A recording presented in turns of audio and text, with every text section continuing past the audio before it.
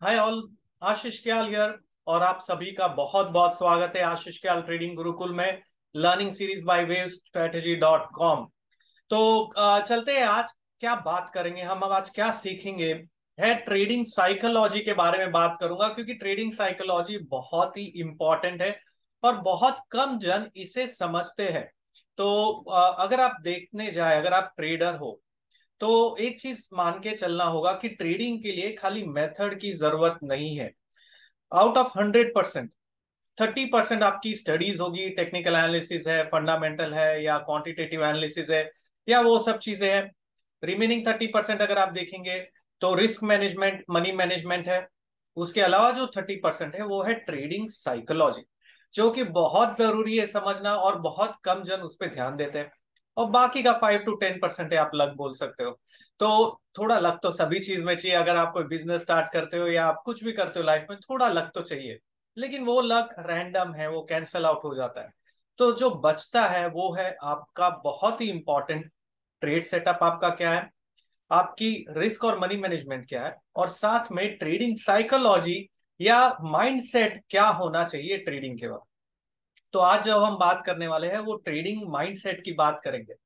समझते हैं मार्केट में, अगर आप जा रहे हैं ट्रेड करने के लिए या आप ऑलरेडी बहुत बार ट्रेड करें, तो आपके साथ ऐसा हुआ होगा कि आप पहले ट्रेड करते थे, स्टॉप लॉस लगाते थे, और जब भी ट्रेड करते थे स्टॉप लॉस के साथ काम करते थे। 2 से 3 बार क्या हुआ होगा, आपका स्टॉप लॉस हिट हुआ और मार्केट आपके फेवर में गया। तो आपने सोचा यार मैंने स्टॉप लॉस लगाया ही क्यों, स्टॉप लॉस नहीं लगाया होता, स्टॉप को रखे रहा होता तो शायद मैं अच्छा पैसा कमा के निकल जाता। तो चौथे बार आप क्या करोगे, आपने स्टॉप लॉस नहीं लगाया ना, चौथे बार स्टॉप लॉस नहीं लगाया, वो बन गया यस बैक। जहां पर 100 रुपए पे आपने बाय किया और वो आ गया 10 रुपए पे, 15 रुपए के आसपास। तो पूरा पूरा जो आपने लगाया था कैपिटल, वो एक ही स्टॉक में अटक गया और वहां से आप एग्जिट भी नहीं कर पाए, क्योंकि 3 साल का लॉक इन कर दिया था गवर्नमेंट ने। उसके अलावा अगर आप देखेंगे, आपने इतना ज्यादा नुकसान कर दिया कि आप खुद को रोक नहीं सकते हो उस स्टॉक को रखने से।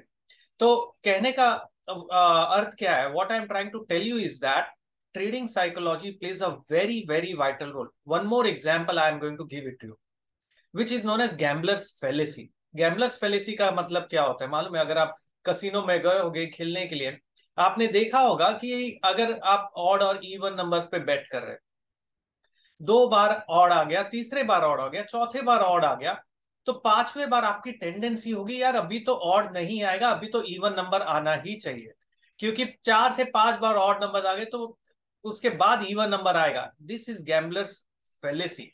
इसका मतलब होता है कि आप वो इवेंट को प्रीवियस इवेंट से क्लब करके देख रहे हो, जबकि वो इंडिपेंडेंट है।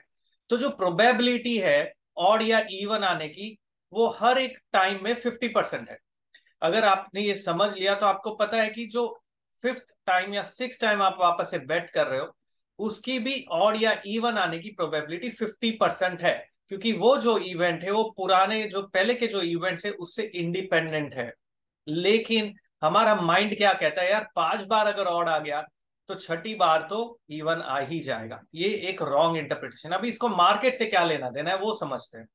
अगर आप मार्केट में ट्रेड कर रहे हैं और आपने 5 दिन तक देखा या 4 दिन तक मार्केट कंसेक्यूटिवली नीचे गिरता जा रहा है, आपका माइंड क्या कहेगा, अरे यार मार्केट 4 दिन 5 दिन गिर गया, अभी तो छठे दिन ऊपर आएगा। ना उस चक्कर में आपने छठे दिन बाय कर लिया, बिना कुछ मेथड, बिना कोई ट्रेड सेटअप के आपने बाय कर लिया, जस्ट बिकॉज आपको लगा कि यार 6 दिन हो गए अभी तो ऊपर आएगा। मारा जैसे ही आपने बाय किया फिर से सेलिंग शुरू हो गई और मार्केट 7 दिन 8 दिन 10 दिन तक नीचे। फिर आपने एवरेजिंग करना शुरू कर दिया, भाई अगर ये स्टॉक मैंने लिया था 100 रुपए पे, अभी 80 रुपया हो गया, एवरेज करो। 50 रुपया हो गया और एवरेज करो। बढ़ेगा तो सही, कभी ना कभी फंडामेंटल्स कहाँ खराब है, इस कंपनी के फंडामेंटल्स अच्छे हैं, इसकी ऑर्डर बुक अच्छी है, ये सब चीजें आप ढूंढने लग जाते हो। तो ये भी एक बायस है। मतलब आपका जो व्यू है वो व्यू सही रहे, इसके लिए आप वो सब न्यूज ढूंढने लग जाते हो। ये हुआ है आपके साथ? ऑनेस्टली बताना, अगर आपके साथ में हुआ है तो कमेंट में लिखना कि क्या हुआ है आपके साथ में। ये है ट्रेडिंग साइकोलॉजी। ट्रेडिंग साइकोलॉजी बहुत जरूरी है। ऐसा नहीं है कि 5 दिन स्टॉक गिरा तो छठे दिन ऊपर जाएगा, किसने बोला ऐसा होगा? 10 दिन गिरा तो 11वें दिन ऊपर जाएगा, किसने बोला ऐसा होगा? आप एवरेजिंग करते जाओगे, स्टॉक का फंडामेंटल अच्छा है तो आज या कल में ऊपर जाएगा, ऐसा किसने बताया आपको? हो सकता है वो साल भर के बाद ऊपर जाए। अरे यार, रिलायंस जैसा स्टॉक 8 साल तक कहीं नहीं गया था। आप सोचिए, रिलायंस 8 साल तक नहीं गया था और निफ्टी सेंसेक्स ने लाइफ टाइम हाई टच किया था। कोई ये बात को विश्वास करेगा? तो ये पॉसिबल है, ऐसा होता है। इसीलिए मार्केट में बहुत जरूरी है आपको समझना आपकी ट्रेडिंग साइकोलॉजी। एक और उदाहरण मैं देता हूं, ये बहुत इंपॉर्टेंट है। This is out of my personal experience. मेरे जो 15-20 साल का एक्सपीरियंस है, वो एक्सपीरियंस मैं आप लोगों के साथ शेयर कर रहा हूं, जो आपको कहीं भी किताबों में, बुक्स में शायद ही मिलेगा ना। मैं एक एक्सपीरियंस शेयर करता हूं आपके साथ में, बहुत ही इंटरेस्टिंग एक्सपीरियंस है, और इसे ध्यान रख के आप सुनना। मार्च 2020 में, फरवरी 2020 में, जब मार्केट में फॉल आना शुरू हुआ था, ठीक है, फरवरी 2020 में टॉप बना, उसके बाद थोड़ा फॉल आया। फिर मार्च 2020 के फर्स्ट और सेकेंड वीक में जो फॉल था, वो बहुत ज्यादा इंटेंसिफाई हो गया और बहुत शार्प फॉल आने लगा नीचे। बहुत शार्प फॉल आने के बाद में सारी जगह पे अगर आप देखोगे तो न्यूज क्या थी कि कोविड के कारण वर्ल्ड लॉकडाउन में जा रहा है। उसके साथ ही में इसका जो इम्पैक्ट होगा इकोनॉमी पे, बहुत बुरा होगा, जो कि सही बात है, गलत नहीं है। और मार्केट यहाँ से शायद खत्म हो जाएगा, ऐसा लोगों को लग रहा था कि यार दुनिया खत्म हो जाएगी, मार्केट खत्म हो जाएगा, कल कौन रहेगा नहीं रहेगा पता नहीं। और वही आया 24 मार्च 2020। उसके बाद में फर्स्ट वीक ऑफ अप्रैल में, अगर आपने वीकली चार्ट निफ्टी का देखा होता, चार्ट पे देखना बहुत जरूरी है, पहली बार निफ्टी ने एक क्लोज किया प्रीवियस हाई के ऊपर। बहुत ही सिंपल मेथड है ट्रेंड फॉलोइंग का, जिस जो मैंने दूसरे वीडियोस में बता रखा है।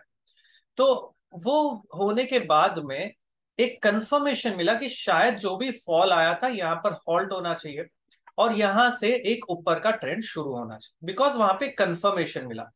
और ऐसे कंफर्मेशन के ऊपर मैंने पोजीशंस लेनी शुरू की और पोजीशन बहुत अच्छे से वर्क की। और मार्केट वहीं से 2 महीने के अंदर या 1 महीने के अंदर आप देखोगे निफ्टी 7,511 से कहां पहुंच गया था, 9,000 पे पहुंच गया। बल्कि 2 हफ्ते के अंदर वहां पहुंच गया। तो ये एक मेथड के बेसिस पे मैंने किया। वहीं पे क्या हुआ कि जब ये फॉल आ रहा था, अराउंड 8,000 के लेवल के आसपास जब ये फॉल चालू चालू था, मेरे एक फ्रेंड का फोन आया मेरे पास में। उसने कहा कि यहाँ पर जो न्यूज है, जिस हिसाब से ओवरऑल कोविड केसेस हो रहे हैं और सब हो रहा है, मेरे ख्याल से यहाँ से जो भी मैंने इन्वेस्टमेंट किया मैं निकाल देता हूँ। मैंने कहा नहीं निकालना चाहिए, बिकॉज अगर आप 12,000 से 8,000 तक रुक गए हो और यहाँ पर लग रहा है शायद से रिवर्सल आएगा, तो ये टाइम है अभी वेट करने का। यहाँ पर नहीं निकालना है इन्वेस्टमेंट। जो लॉन्ग टर्म के लिए रखा है आपने, 3 साल के लिए रखा है, शॉर्ट टर्म के लिए ट्रेडिंग के लिए रखा है, वो बात अलग है। अगर लॉन्ग टर्म के लगा है तो शॉर्ट टर्म इवेंट है ये। शॉर्ट टर्म इवेंट का इंपैक्ट आएगा, लेकिन ऑलरेडी आप 40% नीचे हो, पोर्टफोलियो ऑलरेडी 40-50% नीचे है, तो अभी शायद वेट करना चाहिए। अगर कुछ करना था तो ऊपर करना था जब 10% नेगेटिव में थे। अभी 50% गिरने के बाद यहां पर लग रहा है शायद बॉटमिंग हो सकता है, ऐसा मेरा मानना था। और जैसे ही वो कैंडल पॉजिटिव क्लोज हुई, मैंने बोला यहाँ नहीं बेचना, ये टाइम है बल्कि बाय करने का। और उसने सारे के सारे इन्वेस्टमेंट अपने वहां पर बेच दिए। नाउ सोचो, जो इन्वेस्टमेंट किए थे, अच्छे खासे इन्वेस्टमेंट, अगर वो रख के रखता तो 1 साल में 80% का रिटर्न निफ्टी पे मिला, 80% रिटर्न मिला। तो ये जो थॉट प्रोसेस है, होता क्या है, ये driven by greed and fear है। जब मार्केट ऊपर जाता है तो हमें लगता है कि यार यहाँ पर बाय करेंगे तो अच्छा पैसा बनेगा। जब मार्केट 18,000 पे है तो लगता है यहाँ और बाय करेंगे, सब कुछ अच्छा है, क्योंकि न्यूज वो टाइम पे सब जगह पॉजिटिव होती है। लेकिन जब गिरता है, जब नीचे जाता है और फास्ट शार्प फॉल आता है, तब हम पैनिक कर जाते हैं। तो हम बेचते वहां पर है कि भाई अभी तो सब खत्म होने वाला है। तो होता क्या है, buy at high and sell at low हो गया। करना क्या था हमें, buy at low and sell at high करना था। तो ये बहुत ही इंपॉर्टेंट है, बहुत कम जन समझते हैं। ट्रेडिंग साइकोलॉजी बहुत क्रूशियल है। इसमें क्या चेंज हो गया, आप, होता क्या है, अगर मार्केट फॉल आता है ना, तो हम सारी वो न्यूज पढ़ते हैं जो नेगेटिव हो, जो हमारे कंफर्मेशन बायस जिसे बोलते हैं, जो हमारे व्यू या बायस के साथ मैच हो, हम वही न्यूज पे ध्यान देंगे। अगर हम बेरिश है तो हम वही न्यूज पढ़ते हैं और उसी के बेसिस पे हम बोलते हैं कि ऐसा हो रहा है इसलिए हमने बेच दिया। लेकिन वो गलत है। क्या आपने ठीक से एनालाइज किया? क्या आपने अपना होमवर्क किया? क्या आपने चार्ट पे देखा कि भाई ये मेथड्स के बेसिस पे मैंने एग्जिट किया है, ना ही कि मेरे गट फीलिंग पे मैंने एग्जिट किया है? नाउ एक और मैं एग्जांपल आपको दूंगा, क्योंकि बहुत सारे एग्जांपल्स ये ट्रेडिंग साइकोलॉजी का जो मैंने एक्सपीरियंस किया है over the period of time, years, और बहुत सारी चीजें जो आपको पता होनी चाहिए। समझिए आप ट्रेड कर रहे हैं, आपने एक ट्रेड सेटअप है कि भाई जैसे ही मूविंग एवरेज के ऊपर प्राइसेस गया और 20 डेज 10 डेज के ऊपर गए, या 10 डेज एवरेज 20 डेज के ऊपर गया और प्राइस मूविंग एवरेज के ऊपर गया, RSI 60 के ऊपर गया, मैंने बाय किया। आपने ऐसा एक बार किया, वहीं से मार्केट रिवर्स हो गया, आपका स्टॉप ट्रिगर हुआ। 2 बार किया, 3 बार किया, अभी होगा क्या, 3 बार आपका स्टॉप ट्रिगर हो चुका है। चौथे बार जब ये सिग्नल आएगा वापस से आपके ट्रेड सेटअप के हिसाब से, क्या आप वो सिग्नल लोगे, या 2 बार सोचोगे कि नहीं यार अभी तो नहीं करते, 3 4 बार लॉस हो गया, अभी वेट करते, अभी नहीं करूंगा मैं? आपने वेट किया, वो टाइम सिग्नल नहीं लिया, और वही चौथे बार आपने जब नहीं लिया, मार्केट ने बहुत स्ट्रॉन्ग ट्रेंड दिखाया और ऊपर की ओर गया, तो आपने वो मिस कर दिया। अभी हुआ क्या, आपने वो मूव को मिस तो कर दिया, निफ्टी आ गया 17,000 से 18,000, एग्जाम्पल के तौर पे मैं बता रहा हूँ। अभी वो मूव मिस हो गया, अभी आप क्या चाहोगे यार, नेक्स्ट मूव मिस ना हो। तो जैसे ही 18,000 से थोड़ा 50 पॉइंट नीचे आपने सेल करना शुरू कर दिया। इसलिए नहीं कि आपके मेथड में था सेल, आपने सेल इसलिए किया क्योंकि आपने वो अप मूव मिस किया, तो आप चाहते हो मार्केट नीचे आए। ऐसा हुआ है आपके साथ? मेरे साथ भी होता है ऐसा, लेकिन मैं वो चीज नहीं करता हूं, बिकॉज मेरे ट्रेड सेटअप के हिसाब से फॉलो करता हूँ, वो डिसिप्लिन बहुत जरूरी है। तो जैसे ही मार्केट लगा 50 पॉइंट 100 पॉइंट नीचे, अरे यहाँ सेल करते, नीचे तो गिरेगा, कॉन्जिक्यूटिवली 6 दिन से बढ़ गया, अभी और कितना ऊपर जाएगा। तो इसमें दो चीजें काम कर रही है। एक तो पहली चीज, आपने 4 बार नुकसान किया है, तो 5वीं बार ट्रेड नहीं लिया, और 5वीं बार मार्केट ऊपर गया तो आपने ये ट्रेंड मिस किया। दूसरी बात, क्योंकि मार्केट 6 दिन से लगातार चढ़ रहा था, आपको लगा अभी तो ये गिरेगा। क्यों लगा? बस गट फीलिंग है, और इस चक्कर में आपने उसे सेल कर दिया। उसके बाद क्या हुआ, मार्केट रिवर्स हुआ वापस ऊपर की ओर, और फिर से ट्रेंड के डायरेक्शन में जाने लगा 3 4 दिन। तो आपने एक तो पहले नुकसान कर रखा था, 5वीं बार में ट्रेंड मिस किया, और छठी बार में ट्रेंड के अगेंस्ट जाके फिर से नुकसान किया। 7वीं बार आप क्या बोलोगे, यार ये सट्टा बाजार है, ये नहीं चलता है, मेरे कुंडली में लिखा है, ज्योतिष ने बताया है कि मार्केट से ट्रेड करके मैं पैसा नहीं कमा सकता। आप आ गए अभी किसी और के ऊपर जो जस्टिफाई कर रहा है कि आप पैसा क्यों नहीं कमा रहे हो, क्योंकि कुंडली में लिखा है, ना ही कि ये समझने की कोशिश कर रहे हो कि आपका ट्रेडिंग माइंडसेट अभी सही मामले में काम नहीं कर रहा है। इसी कारण से आप नुकसान कर रहे हो, और इसी कारण से आपको शायद 2 4 दिन का वेट करना होगा, वापस से अपनी ट्रेडिंग साइकोलॉजी को सुधारना होगा, और फिर मार्केट में उतरना होगा ट्रेड करने के लिए। तो ये सब चीजें बहुत जरूरी है। कहिए अगर आपको लगता है आपके साथ ऐसा हुआ है, तो कमेंट बॉक्स में डालना ना भूलिए, जिससे मुझे पता चले कि हम ट्रेडर्स हैं, और ये जो मेरे साथ हुआ है वो आपके साथ भी हुआ होगा, ऐसा मुझे लग रहा है। तो क्यों ना उसे डिस्कस किया जाए कि क्या हुआ है आपके साथ में, कैसे हुआ है, और अगर आपने उस चीज को ओवरकम किया है तो कैसे किया है। ये बहुत जरूरी है, इसे कहते हैं ट्रेडिंग साइकोलॉजी। और ये 30%, आई एम टेलिंग यू, 30% आपकी जो ट्रेडिंग है वो इंप्रूव हो जाएगी अगर आप अपने आप को समझेंगे, अगर आप ये ट्रेडिंग साइकोलॉजी को समझेंगे और आप उसी के हिसाब से ट्रेड करेंगे।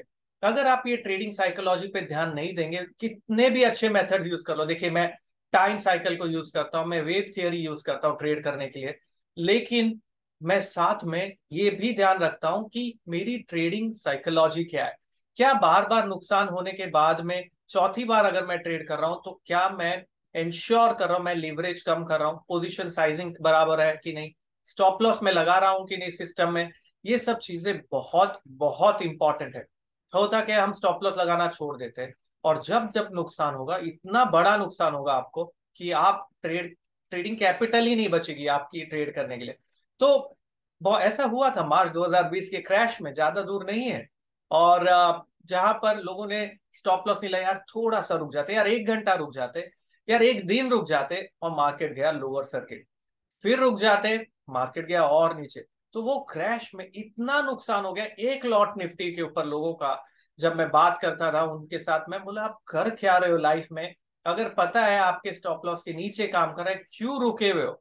लेकिन वो जो होप होती है ना, शायद एक उम्मीद होती है, तो वो उम्मीद के कारण हम मार्केट में बने रहते हैं और वेट करते रहते हैं, और उसी के वक्त जब वो उम्मीद खत्म होती है, मार्केट लो बनाता है और वहीं से रिवर्स होता है।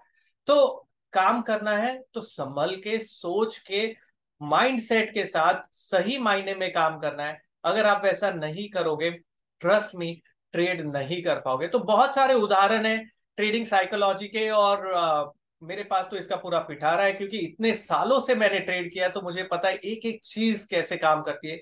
एक फाइनल एग्जांपल मैं आपको दूंगा, आपके साथ भी शायद ऐसा हुआ होगा कि यार एक स्टॉक है, मैं नाम नहीं बताऊंगा वो स्टॉक का। वो स्टॉक चल रहा था करीबन 105 रुपए के आसपास। एक दोस्त का फोन आया, उसने कहा कि यार ये स्टॉक है 105 रुपए के आसपास है, मेरे पास कोई न्यूज है, और ये स्टॉक जाएगा 125 तक, कम से कम 125 तक जाएगा। मैंने कहा अच्छी बात है, अगर 125 तक जाएगा तो लेना चाहिए स्टॉक को। लेकिन इसके पहले मैंने कभी उसके टिप पे काम नहीं किया, मुझे पता नहीं था। ये मैं बहुत पुरानी बात बता रहा हूँ आपको, करीबन 10-15 साल पुरानी। उसके टिप पे काम नहीं किया, तो 105 था स्टॉक, बढ़ते बढ़ते हो गया 115, और मैं देखते ही रह गया। मैं बोला यार 105 का 115 हो गया, फिर हो गया 120। और मैंने मेरे दोस्त को फिर से फोन लगाया, मैं बोला यार स्टॉक 120 हो गया, तुमने 125 का टारगेट दिया था, तो यार मैंने तो मिस कर दिया, मैंने तो लिया नहीं। उसने कहा देखो स्टॉक का फंडामेंटल अच्छा है, तो मेरे ख्याल से ये 130 तक भी चले जाएगा। बोला ठीक है, तो अभी ले लेता हूँ। तो मैंने क्या किया, मेरे फ्रेंड ने लिया था करीबन 1000 शेयर, मैंने ले लिए 2000 शेयर। कि भाई अगर उसने 1000 लिया है, उसने 100 पे लिया है 1000, तो मैंने 120 पे 2000 ले लिए, कि भाई कम से कम मैं भी उसके जितना पैसा तो कमाऊं, या उससे थोड़ा कम, लेकिन उतना तो कमाऊं। अब हुआ क्या, स्टॉक गया 120 से 125, तो मैं खुश था, चलो अच्छा है, मैंने फाइनली ट्रेंड में आ गया, मैंने ट्रेड ले लिया। 125 गया स्टॉक। और फिर हुआ क्या, 1 या 2 दिन के बाद में स्टॉक में गिरावट आने लगी, वो आगे 115, और मैं देखता रह गया स्क्रीन पे। फिर आगे 110, और बाद में आ गया 100 रुपए पे वापस। अभी हुआ क्या, मैंने लिए थे 2000 शेयर, और आ गया वो 20 रुपया नीचे, 40,000 का नुकसान वहीं पे। मैंने मेरे दोस्त को कॉल लगाया कि यार तू बोला था 135 तक जाएगा, लेकिन ये तो अभी 125, तेरा जो पहला टारगेट था वो आके रिवर्स हो गया, तो क्या करे? तो बोला देख, मैंने 100 पे लिया था, मुझे 25% का प्रॉफिट मिला, 125 के आसपास मैंने निकाल दिया, लेकिन स्टॉक अच्छा है, तू बने रहे। नाउ ऐसे दुविधा में, ऐसे मौके पे क्या किया जाए? वो 100 का हो गया 80 रुपया, और बाद में वो स्टॉक धीरे धीरे धीरे नीचे आके हो गया 40 रुपया। उसके बाद में मुझे रियलाइज हुआ यार, जो गलती मैंने कर दी, ये एक टिप पे बिना स्टॉप लॉस के साथ काम किए, बिना खुद का दिमाग या लगाए, और किसी ने बोल दिया ले लिया और ब्लेम कर दिया, उसके कारण नुकसान हो गया। ऐसे अगर मैं करूंगा तो लाइफ में पैसा तो मेरा लगा है, नुकसान तो मेरा हुआ है, तो कमाने कहाँ से मिलेगा? तो तभी मैंने डिसाइड किया यार, कुछ भी हो जाए, खुद की स्टडी करेंगे, खुद का रिसर्च करेंगे, खुद ही डिसाइड करेंगे कि कहाँ तक स्टॉक जा सकता है, और उसके बेसिस पे ट्रेड करेंगे। वो करने से जो मजा आएगा आपको ट्रेड करने का, वो अलग ही लेवल का होगा। जो आप देखेंगे ना, ये ट्रेड जब लिया, जो आप स्टडी करके ट्रेड लिया, आप भले ही टारगेट से थोड़ा रह गया या स्टॉप लॉस हिट हो गया, आपको एक कन्विक्शन रहेगा, एक सेटिस्फैक्शन रहेगा, यार मैंने काम सही किया। तो ये प्रोसेस को फॉलो करना है, ये बहुत जरूरी है। तो ट्रेडिंग साइकोलॉजी पे फोकस करिए, समझिए आप क्यों ले रहे हो उस स्टॉक को, आपकी क्या रिस्क है, आप क्या रिवॉर्ड एक्सपेक्ट करते हैं, और आप क्या बनाना चाहते हैं मार्केट से। तो ये ट्रेडिंग साइकोलॉजी बहुत इंपॉर्टेंट है, इसके ऊपर मैं और भी बातचीत करूंगा। अगर ये वीडियो जो आप देख रहे हैं, अगर इस टाइप के वीडियो आपको पसंद आए, तो जरूर से लाइक करिए, शेयर करिए, और कमेंट में लिखना ना भूले आपके साथ ऐसा क्या हुआ है मार्केट में, जो बताता है कि मेथड तो सही था, काम सही कर रहे थे, बट माइंडसेट रॉन्ग था, उस कारण से नुकसान हो गया, और आपने कैसे उस माइंडसेट को चेंज किया। तो सब्सक्राइब करिए चैनल को, मेरा यूट्यूब चैनल @KYLASHIष सब्सक्राइब करिए, क्लिक करिए बेल आइकन पे, सो दैट आपको अलर्ट्स मिलते जाए ऐसे कोई वीडियोस जब पब्लिश होते हैं। और ये शॉर्ट वीडियोस मैं आप लोगों के लिए बनाऊंगा, भूलना नहीं, मेरा ट्विटर हैंडल है @क्यालाशीष। बहुत सारे लाइव मार्केट के वक्त मैं ट्वीट भी करता हूं, तो उसे फॉलो करना ना भूलिए। @क्याल आशीष है मेरा ट्विटर हैंडल। और एक और चीज पे ध्यान रखना, ट्रेड करना लेकिन खुद से सीखो, आत्मनिर्भर बनो। Empowerment is very important. और वही मेरा विजन है कि जितने लोगों को मैं छू सकूं, बता सकूं कि यार ट्रेडिंग इस तरीके से होती है। अगर मैं कर सकता हूं तो आप भी ये चीज करके पैसा कमा सकते हो। तो ये पॉसिबल है। मैंने तो लीमन ब्रदर्स में काम करता था, जो बैंक करप्ट हो गया था 2008 में। सोचिए, जॉब चली गई थी, लेकिन मैं आज हूं आपके सामने। सीएमटी किया है, एक बुक लिखी है, effective trading in financial markets using technical analysis. मेरा ऐप है Ashish Kyal trading Gurukul Play Store पे। वेबसाइट है wavesstrategy.com के नाम से। तो बहुत सारी चीजें की है। तो देखिए, पॉसिबल है गिरने के बाद फिर से उठना और चलना और दौड़ना।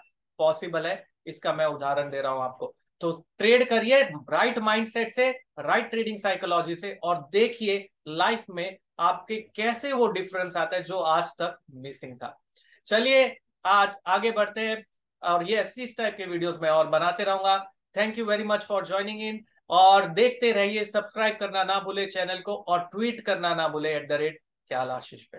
Thank you very much. Have a wonderful day. Ashish Kyal signing of.